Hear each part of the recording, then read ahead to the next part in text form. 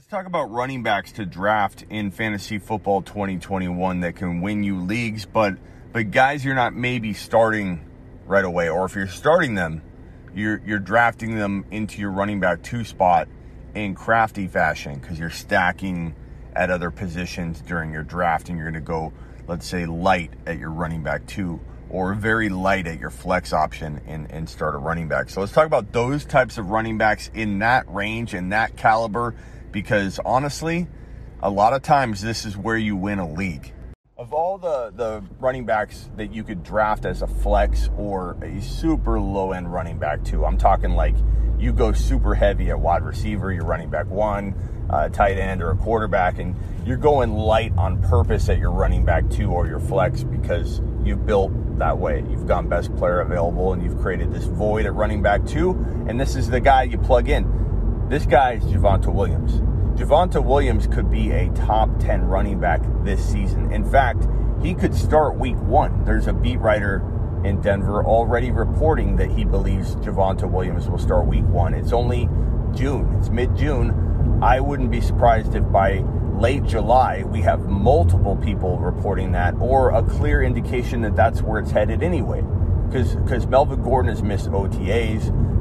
Some have suggested that is an indicator that he believes that the team's moving on to Javonte Williams. Now, Melvin Gordon, they're still going to use, and they may use him 50-50 out the gate, but Javonte Williams will rise up because I think talent will overwhelm in this scenario, and we're going to see Javonte Williams grab more and more and more and more work. In a worst case scenario, he earns his ADP back, which in redraft is in the 5th round. So you have almost a zero risk level that you're entering, an entry point of near zero risk, because in a worst case scenario, he's earning you back your 5th round investment. But you're also looking at a player that has the upside and ceiling of a top 10 running back, and therefore you have yourself one of the bigger steals in the 5th round range in 2021.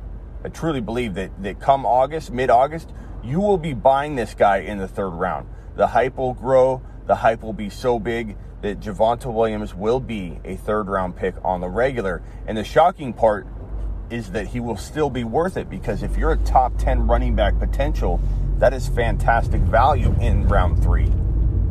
So imagine how I feel about his 5th round value right now, just because there's a little more uncertainty and people are worried about a potential cloudy situation. You're getting him at 5th round value. This guy has top 10 running back appeal. He reminds me of Jonathan Taylor. I think he will be the next Jonathan Taylor. And Jonathan Taylor, coming out of his rookie year, is getting drafted at 6'7" overall.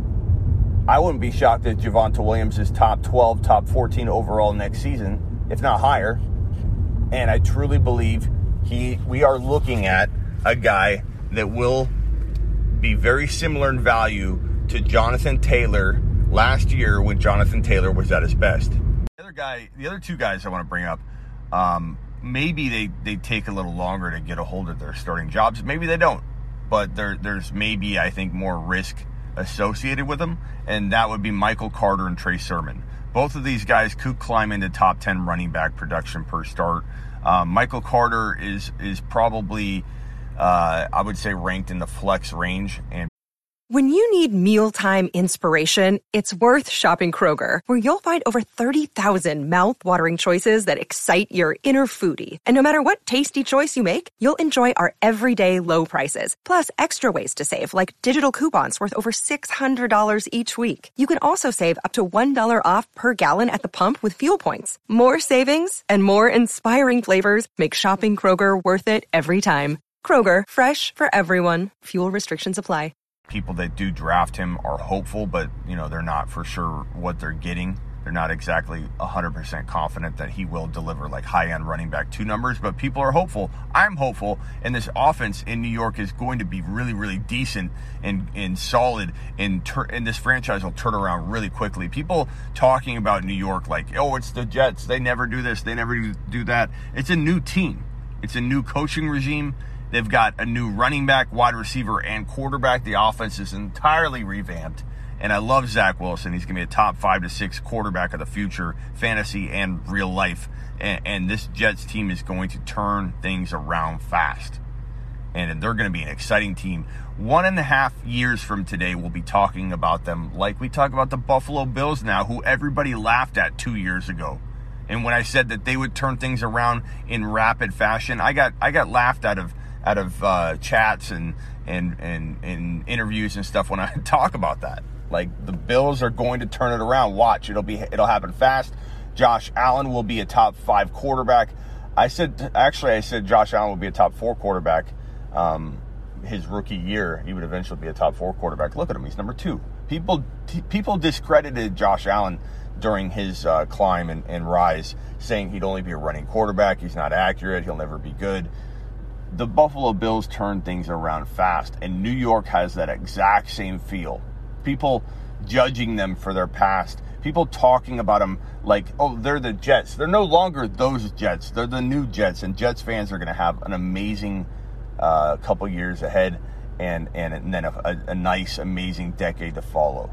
Like, this is going to be a playoff contending team within a calendar year. This is going to be an electric offense within a year and a half. And we might see flashes of it right away. Zach Wilson could take some time to develop. It's not going to be all butterflies and roses the entire way. I get it. I'm a realist. I'm unbiased, but I do know that Zach Wilson could look a lot like Burrow did his rookie year, where Burrow was up and down, but we all saw elite coming out when we saw Burrow playing football. And so same thing, ups and downs. The team will have an adjusting period, but we'll see elite football coming out of Zach Wilson, man. And so that trickles down into that running game. And Michael Carter's the guy. Now, could they potentially replace him in a year? Let's say he does okay. Let's say he has a Devin Singletary type rookie year or a Zach Moss type rookie year where you're just not totally impressed. And yeah, they could draft another running back. It's possible. But if he shines, if he develops fast and well, he will turn into their future running back. And by mid-season, it wouldn't shock me at all if he's a top 12 running back. Now, Trey Sermon is the last running back on this list. Trey Sermon could be a 5 to 10 overall scoring running back per start in San Fran, because that San Fran offense made that out of Zach Wilson, made that out of Mostert whenever Mostert was able to stay on the field. This offense may or may not turn to Sermon right away, but at some point, Sermon's starting games, that I feel very confident about. And I think Elijah Mitchell, the other rookie running back, you kind of need to cuff Sermon and Mitchell together. But between the two of them, I envision at least 6 starts in 2021. And you may not get full-time running back 2 production all year. And you may. They may turn to Sermon in week 1. We don't know.